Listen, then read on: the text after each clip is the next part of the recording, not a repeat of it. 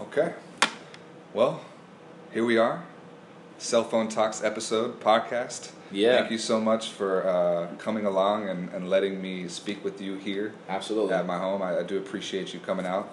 Jabari Hall Yes. is your name. Yes. What is your game? Can you tell us what it is you do? What it is that I do, I run a bunch of things. I run a nonprofit organization, run a for-profit organization, dealing with social and emotional learning, and it's called J Has Heart. That's the nonprofit? J Has Heart is the for-profit. Okay. The nonprofit is Think Positive and Dream Big Incorporated. Okay. So I kind of work in between those two organizations to partner up with any kind of entity. There's a lot of what I do. Some folks require you to be a nonprofit or a for-profit. Sure. So I'm like, I'm gonna get both of them. That's smart. Hire some people, make it work. Awesome. Yeah. So, I'd like to know, I know we've talked about it before, one of the times that we met before, but what's kind of the structure of both? What do they look like? You said you have a team, I assume, for the for-profit organization. And what does that look like? And then what does the other side of the nonprofit look like? Yeah. I run both of them the same way. Okay. So it's really one organization, which is weird. Yeah. I run them separately, but the same team manages both. Okay. So it's really a bunch of interns that I have that I'll hire along the way. Some folks that are professionals that just want extra hours of work, or students that are looking for internships. I provide them with opportunities. And it's really folks who are able to help me manage my calendar, help me to make phone calls, kind of cold calls to different organizations to let them know about J Has Heart or Think Positive and Dream Big, and get the business out there. And then really it's follow-up calls, follow-up emails, those kind of things. So a lot of administrative tasks. Sure. But a lot of what I do when I bring people in the organization, a part of the job description says, I'm going to help you with something.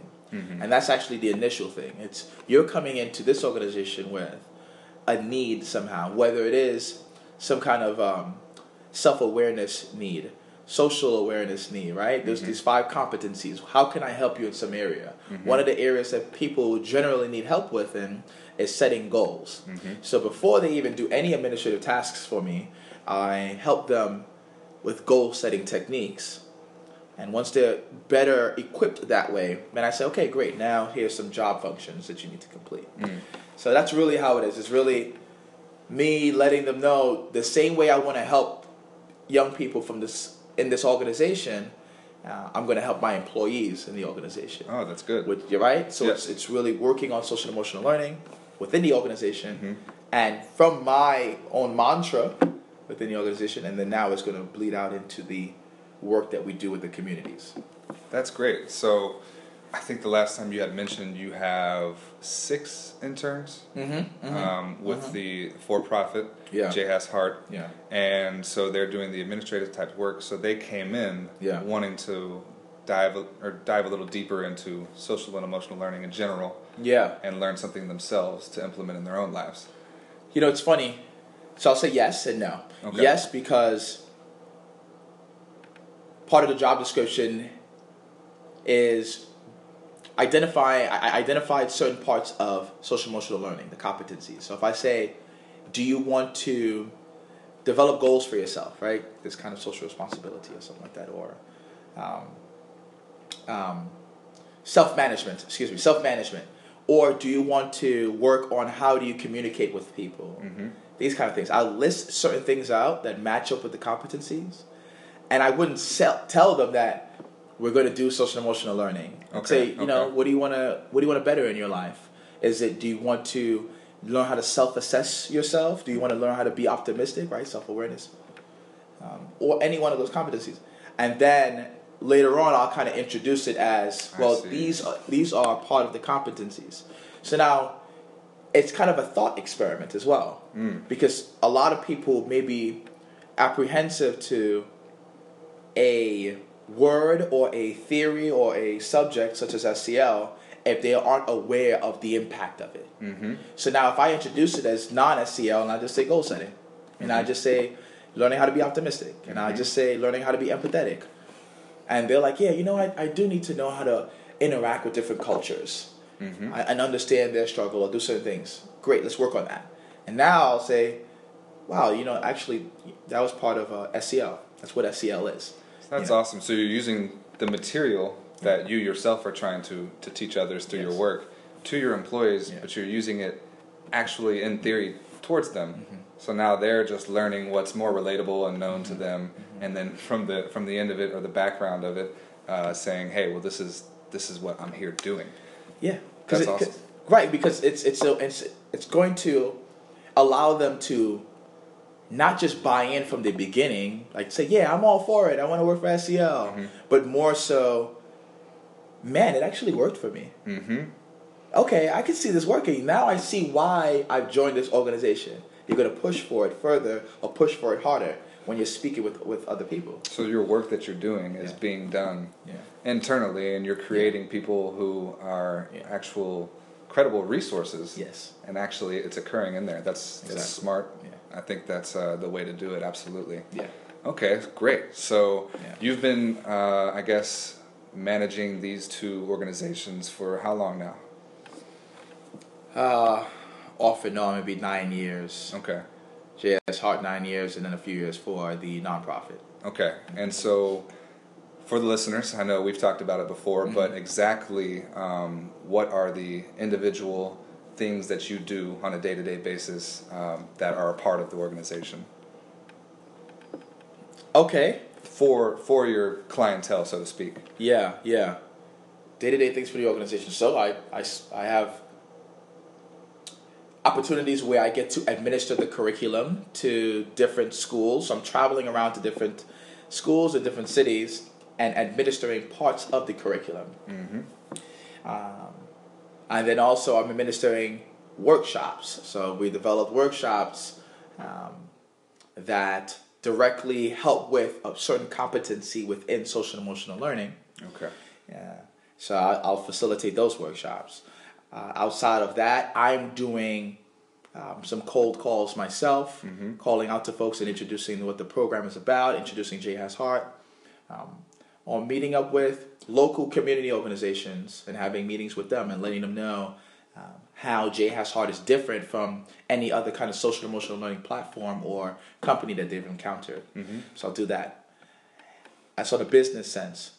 But in order for me to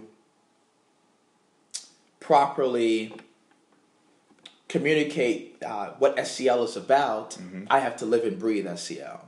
So I have to do personal development myself. I have to practice my self-awareness. I have to practice my social awareness. I have to practice all these competencies and master it in order to administer it the proper way. So a lot of time I am choosing to do some personal development. And I do it. I try to incorporate it in my daily routine, so it's not a compartmentalized activity. Right. It's part of this daily routine where it's just like, okay, do this, do that, do this, and it makes it much easier. Absolutely. And then that's also a thought experiment, because now if I'm doing it and I'm being successful at it, when I'm promoting it to other people who either aren't successful at it or who haven't even tried it before, I'm the product of it. And I can also, I can speak to it, have a testament to it. And it just goes back to your, at the end of the day, quote unquote, selling yourself. Yeah. Because you are essentially what the organization is giving out. Exactly. So, okay, a couple of things from that then. The curriculum that you're speaking of, what is, I guess, the most highly sought after competency or workshop assessment that you find throughout your work? That's a good question. I ask it because really we can revert back to this question first, which is, what do you find is the most challenging about, I guess, getting your work enough notice to gain those clientele? Because social and emotional learning, emotional intelligence, started to gain some traction in the late 90s. In the 2000s, it got a little bit more in the business world. And now in the late 2012, Teens, yeah. 2018 now. Yeah. You're seeing it more and more in education Yes. and personal life. Yes. But it's still gaining that familiarity with everyone. Right. And like you said before, people are still more familiar with learning empathy, learning how to set goals rather than some of the competencies that are involved in social emotional learning. So what is the biggest challenge for you when it comes to your entire organization and your work and presenting these type of ideas to people? Wow. So that's a different question and a major question as well. Okay. What I'll do is I'll answer the first one and I'll come back to this one. I hope that the answer from the first one might be able to help the answer from the second. But maybe I've just made it more complex. But we'll see. I think you a little bit of both. I think the first one was what's the most sought after one, and then the second one is what's the most difficult part of really presenting this and having folks buy into it. See. So the most sought after part of, I think, social emotional learning or this program is kind of having students being self-aware. A lot of leaders want their students to be optimistic about their future. And with that, they attribute that optimism to their course. So I can see why they want that. And of course, this all starts with self. So I can see why they want that. So a lot of it is about self-awareness, having students being aware of who they are, who they can be, having some perspective about themselves and having this belief about themselves. So with that, there's a workshop called Think Positive and Dream Big. That's the flagship workshop of the organization. Okay. And that's been highly sought after because it speaks directly to self-awareness, but also social awareness and a little bit of self-management. So that's the most sought after part of things, and that's what people most request. Now, what's the most difficult part? It's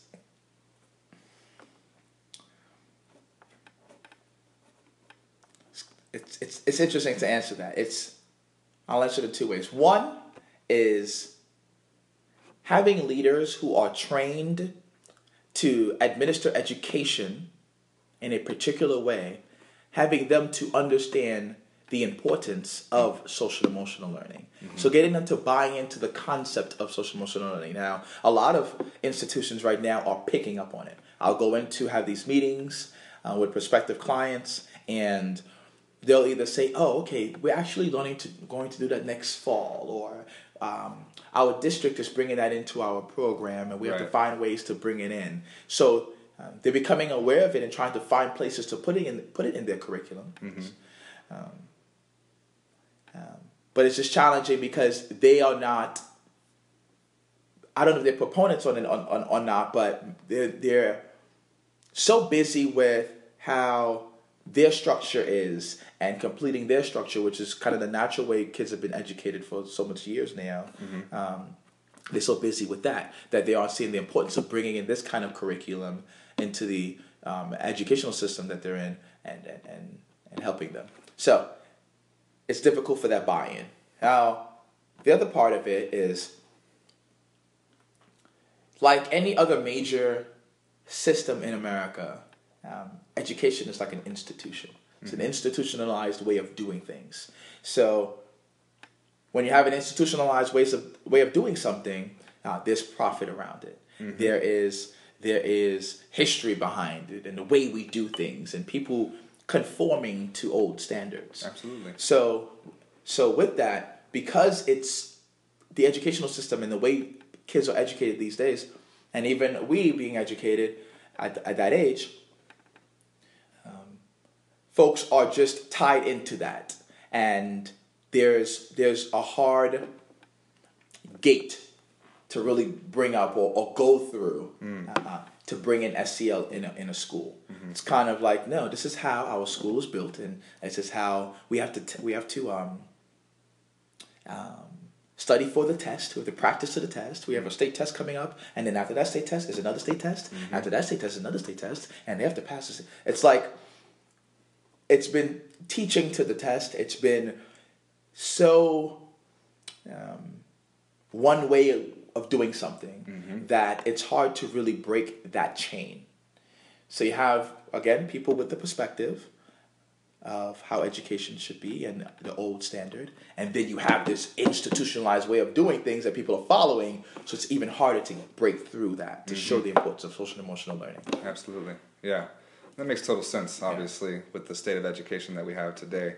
And with these big organizations that are have been related and really kind of the front runners of this field since, again, the 90s or so. Yeah. Castle. Yeah. And the other big ones, you know. From what I have learned in the current day, their biggest problem is coming to the conclusion that individual programs throughout individual parts of the year are worth it, but are not creating a big enough change that it could be. And I kind of like to relate it to health, physical health, which is you can have someone exercising from time to time, drinking water, the amount of water they should be every other day, eating some of the fruits and vegetables that they should, but is it all the time? And what's going to create that major difference? Yeah. It's when you implement it all the time. And so their biggest problem is trying to implement this cell education and intertwine it with academic education so that it's all year round, right? And it's hard to convince teachers, like you said, school leaders who have been doing this for decades, that it needs to be that way. Yeah. And so for you coming in the way that you are, almost a one-man show, right? Trying to fit in as much as you can. Still, I wonder if they're able to see, okay, yeah, he came in, he did a great job. It seems like the kids responded well, but then what? What happens in 2 months when they kind of forget? So I guess that's like a comment, right? It was more of a comment, and I'll add on top of that comment. Like, I see that happening so often. And I see major companies or major social and emotional learning organizations, I see them facing that battle. You know, I have a little bit different perspective when it comes to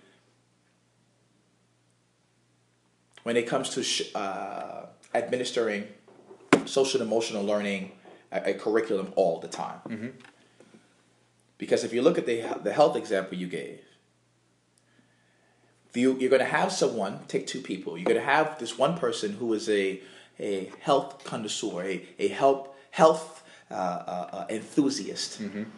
So they are going to drink the water, they are going to eat the healthy fruits and vegetables, they are going to follow a healthy diet and a healthy workout regimen, because they believe in this and health and preserving their temple, their body. But you're also going to have someone who is maybe half of the way interested in health. And maybe they say, you know what, I can't be healthy every day, or I can't eat healthy every day, or that's not who I am. And they want to adopt it just a little bit. And maybe 2 days out of the week, they're going to not eat pizza. They're going to drink water. They're going to eat a fruit, right? That little change that person is bringing into their life matters a whole lot more than if we had a third person that was doing nothing. Absolutely. Yes, the person who is the health buff, the health enthusiast, is maximizing on the opportunity and gaining as much out of it. But the person in the middle is still capitalizing a little bit. Sure. And now it depends on them if they want to now go to either extreme, back to the way they were, or to the health enthusiast. So when you look at social emotional learning, it's the same thing. When you introduce it to a student, just like all these quotes, right? Once the mind is exposed to something, it can't contract. Once the mind expands, it can't contract. Once your mind is open to something, it becomes curious. And if students are introduced to SEL, it doesn't have to be, yes, it should be on a recurring basis, but it doesn't have to be an everyday thing to see change. They can be taught SEL 2 days out of the week. They can be taught SEL for 2 weeks in the beginning of a semester and help carry them through the rest of the semester. it doesn't have to be every day. It could be every so often. But the mere fact that we're introducing it and we're bringing it into the body, we're bringing it into the spirit, it has, it can only help. Absolutely. It can only help. And I think I'll give you one more example. It's like bringing anything into our body, right? Or even if you do an experiment and you drop, for example, we're drinking tea right now. If we didn't keep the tea bags in the water wouldn't turn the color that it is right now. But if we just steeped it for 1 minute instead of 3 or 5 minutes, the water will still turn some color.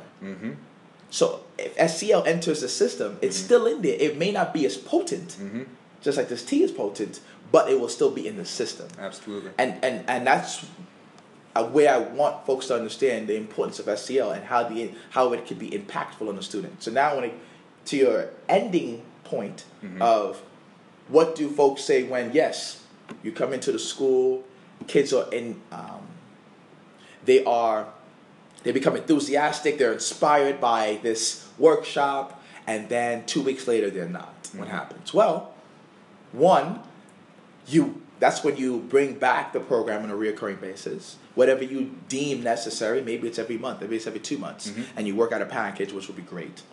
Or you recognize that one little change, that one little workshop may have impacted person A, student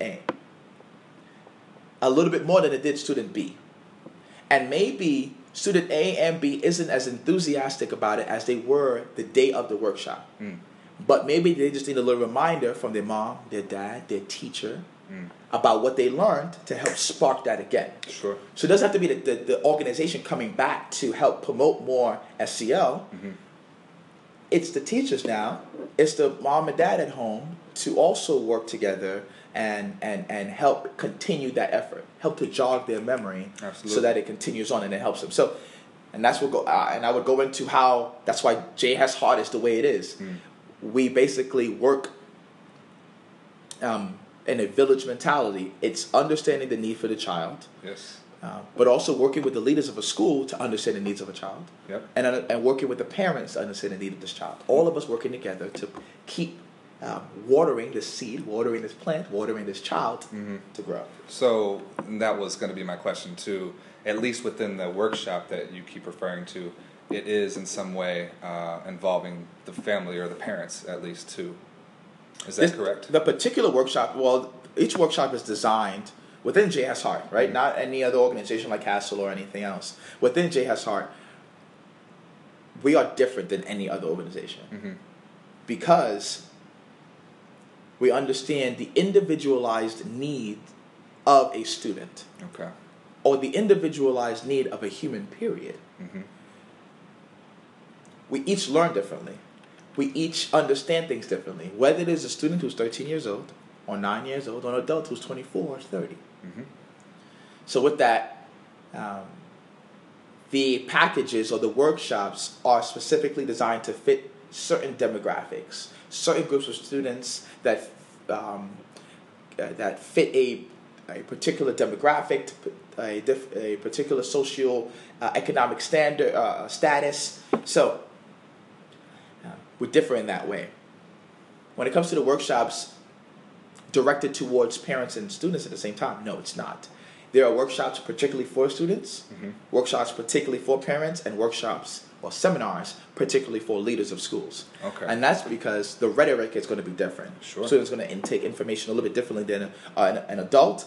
And an adult who's a parent versus someone who's a teacher in the profession is going to receive information a little bit different as well. Sure. So each one of them have to go through a different type of workshop or seminar to really have the importance of social emotional learning hit home to them. Okay, perfect.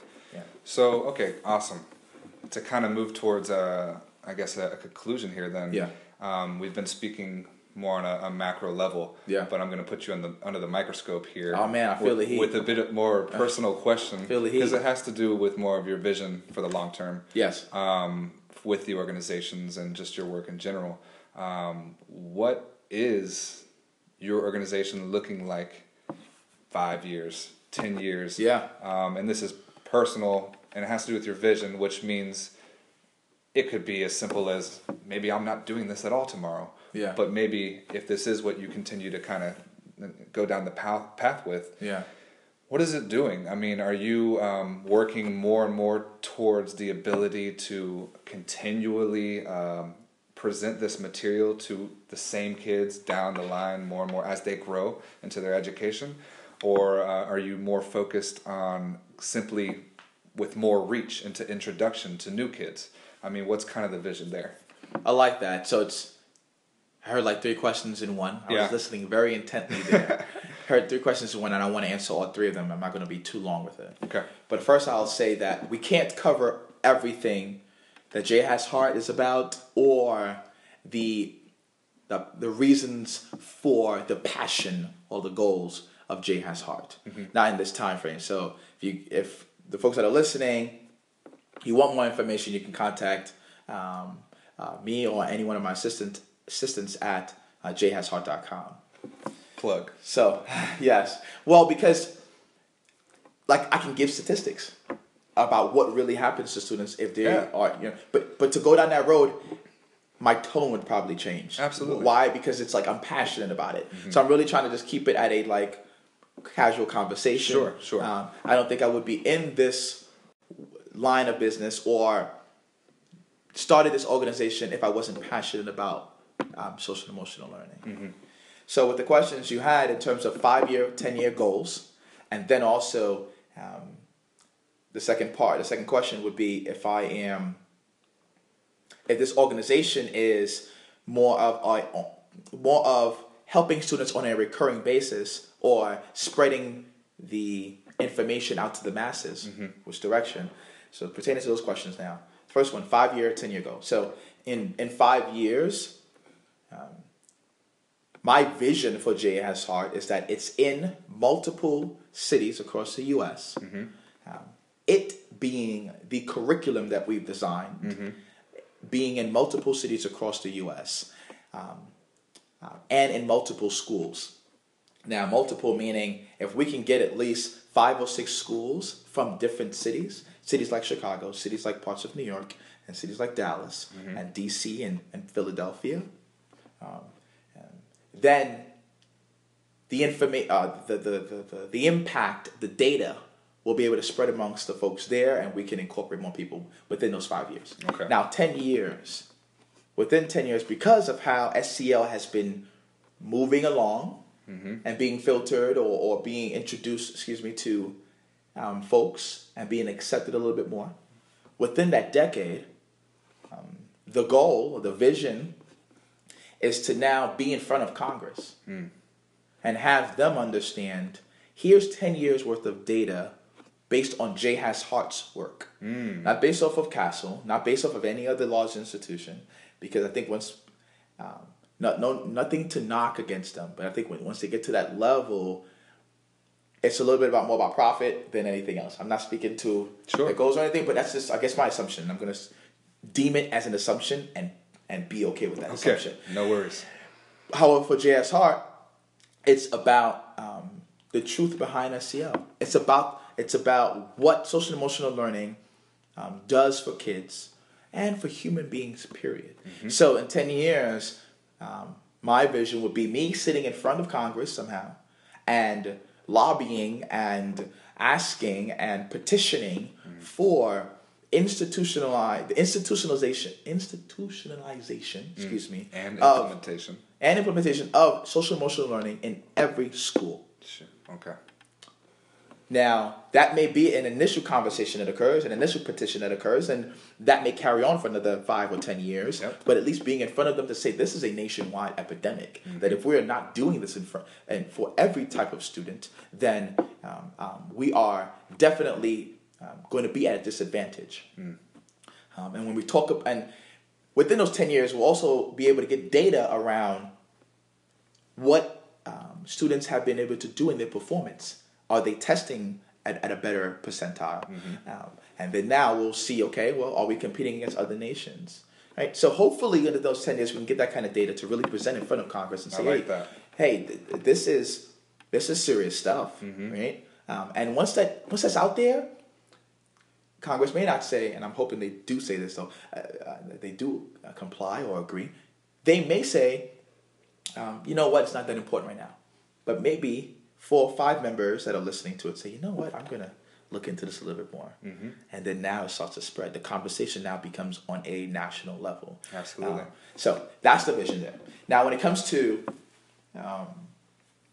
how J.S. Hart sees, how to the curriculum should be administered, or should it be widespread or on a repetitive nature basis?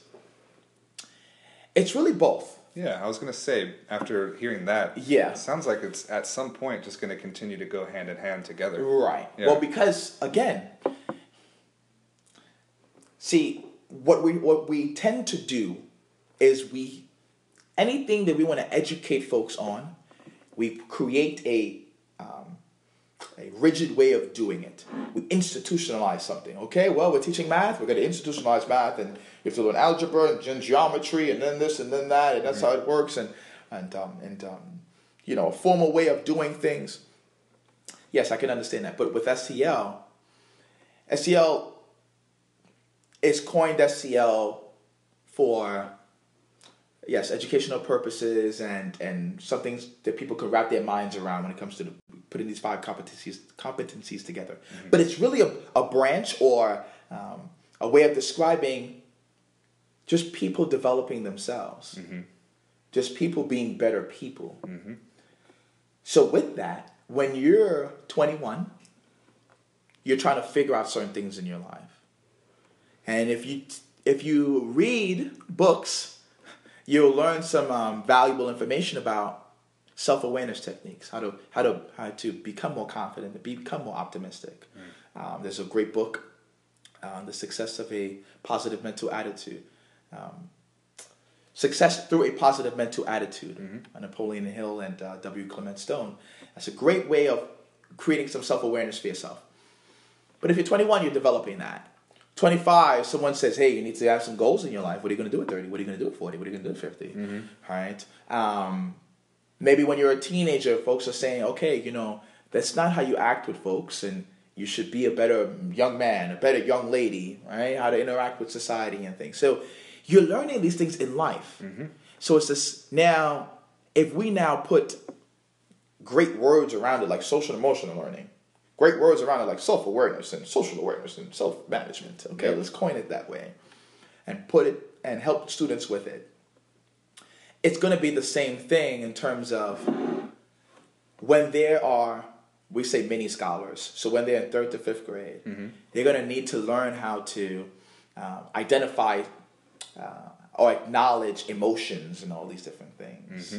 Then when they become junior scholars, 6th to 8th grade, they're going to have to be able to analyze things now. Their mind is working a little bit differently. Sure. When they become senior scholars now they are strategizing and developing how to go forward with things. So each step with us facilitating social emotional learning, they're growing in that. Absolutely. They're getting better at that. So it has to be a recurring thing.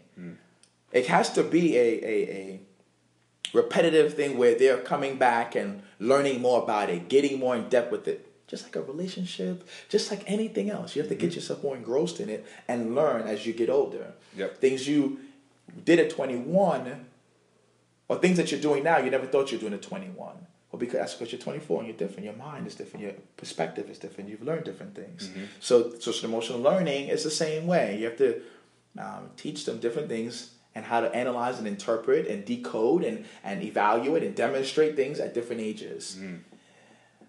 So it has to happen that way in terms of a repetitive nature. But also it has to be widespread, because if now all of them can't get the repetitive information, get this curriculum repeated over and over in a more in-depth way as they get older, then even if we get to introduce the concept, back to the analogy of the tea in the water, of something in our bloodstream, whatever, it gets introduced to them, they're exposed to it. And one of the biggest words is exposure. How are students being exposed to new people, new situations, new things, new experiences, and that's how we grow. So it's both. Yeah, it has to be repetitive and it has to be widespread. Absolutely. And sorry to go so long-winded, but I really needed to articulate that. No, absolutely. Yeah. And towards the end, I think you really broke it down into how it evolves and why it needs to be that way. So it makes perfect sense. Yeah. And I think you know this, but I think the trick, as it all does evolve, is going to be making sure that you're taking the necessary steps to get to that vision you were talking about, while simultaneously making a very big emphasis on your focus to keep it super simple, which is what we're doing here is exposing kids to how to be good human beings to themselves and to other people. Right? And so that's the trick, to play that level playing field the entire way out. It's man, it's great stuff though. It's great stuff. Okay, perfect. Thank you so much. Thank you. Jabari. I really appreciate it, man. Thank you so much. Is there anything? We did a handshake, by the way. For those of you not seeing the video, is there anything that you want to leave to the listeners, whether it be telling them what they can do, or maybe just simply how they can connect with you more, if they want to learn more, whatever it is? Yeah, most definitely. I'll start with the information to connect with me, or my organization, and then I'll leave with a note. So if you want to get in contact with my organization, it's J Has Heart, JHASHEART, and it starts like that because it's Jabari Has Heart. Everything I do is from my heart. So jhasheart.com. On YouTube or any other social media medium, it's at J Has Heart. YouTube, Twitter, Facebook, Instagram, all of those. Now, the public speaker as well. I'm a public speaker. I do keynote speeches, etc., talking about social emotional learning and then other type of topics. You can find me at jabarihall.com. That is JABARIHALL.com. And everywhere else at Jabari Hall. Very easy, right? So you can contact me with me there. What I really try to leave with folks are two things.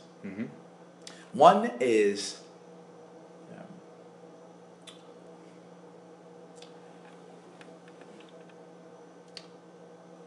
my desire for them to be empowered.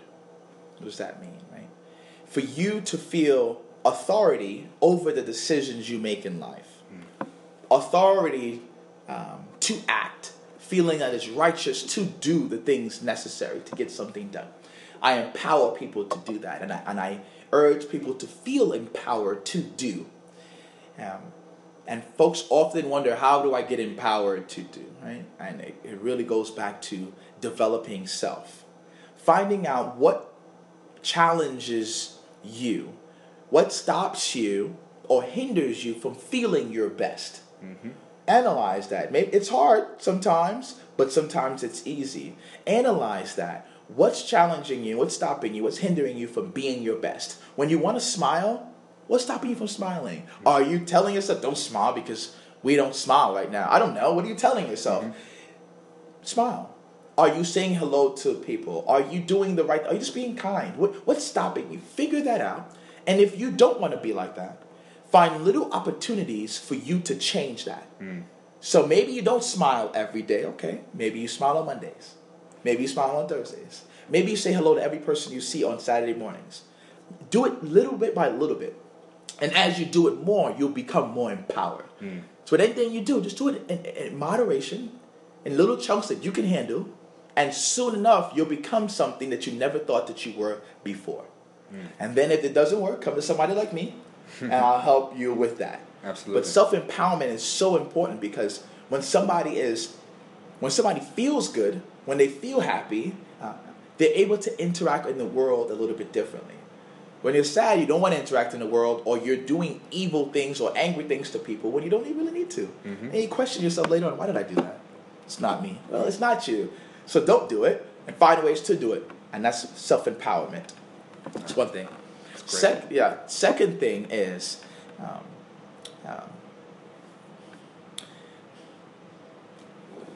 this belief in yourself.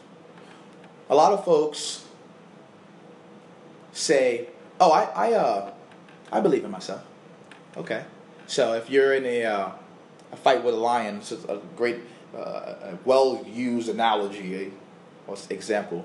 If you're in a jungle, you're in a fight with a lion, hypothetically, or you see a lion or a bear, what are you going to do? Mm-hmm. Are you going to run? You're going to play dead? You're going to fight the lion or whatever? What are you going to do? And if you believe in yourself and you believe that you can get away, your instincts is going to operate in a way where it shows your belief in yourself. So if anybody's you got to get away, you're going to move like you got to get away. But if you're going to fight this lion, you're going to find something to fight this lion. But your instincts are going to relate to your belief. But if you now believe that it's like, oh my God, I'm going to die. Mm-hmm. And you know what? I don't know what to do. I'm going to panic. I'm going to, then that instinct is going to then interpret and lead it to some kind of action where you are frantic and don't know how to act. So that's a simple example to show how much do you believe in yourself to get out of any situation, to do anything, to survive. So I ask people this question, and sometimes it depends on their answer. And if they tell me, oh, I'm going to fight the lion, I'm going to walk out this jungle with the lion skin on my back. I tell people that all the time. For me, they say that, I'm like, okay, great. Then act like every day is that lion. Mm-hmm. Act like in the morning time is that lion, and believe in yourself that much to not let the lion defeat you that day. So when you're walking outside or you're driving in the morning, you're frustrated. No, you're not. I'm not going to be defeated. I'm gonna believe that I have the ability to do my best. Right? Whatever challenge you come up with or come up against, believe that you have the ability to overcome. And then when it relates to work, or when it relates to you wanting to be an entrepreneur, wanting to follow a dream of yours, wanting to be better in a relationship, right? Find some place where you can believe that it's possible. I say some people go to a spiritual sense of things, a religious part of things. Go to someone who can help guide you that way, maybe a friend or a colleague. Go to a family member and help question and ask things and see if you have the ability to do it. Either way, any way you can, develop this self-belief. Because when you believe that if I follow this dream, it's going to be possible for me. When you believe that if I decide to act, I'm going to be successful, more often than not, you're going to be successful. More often than not, you're going to accomplish that dream. But it really starts with believing in yourself. And those may not be the best examples for helping people to believe in themselves. They're like, man, I still don't believe in myself. Sure. But the key behind it is understanding that before you really achieve anything that you want to achieve in life, you have to believe in your ability. Believe in you. So that's what I would leave them with. That's perfect. Man, it's an absolute pleasure. Thank you so much again. I know it's been a long day and even a longer week for you. I'll let you go. But again, thank you so much. I look forward to continuing conversations with you in the future. And I wish you the absolute best in everything you do. Most success, most blessings to you and your family. And God bless you as well, sir. Absolutely. And I'll see you again soon. Thank you so much. Thanks. Okay. All right.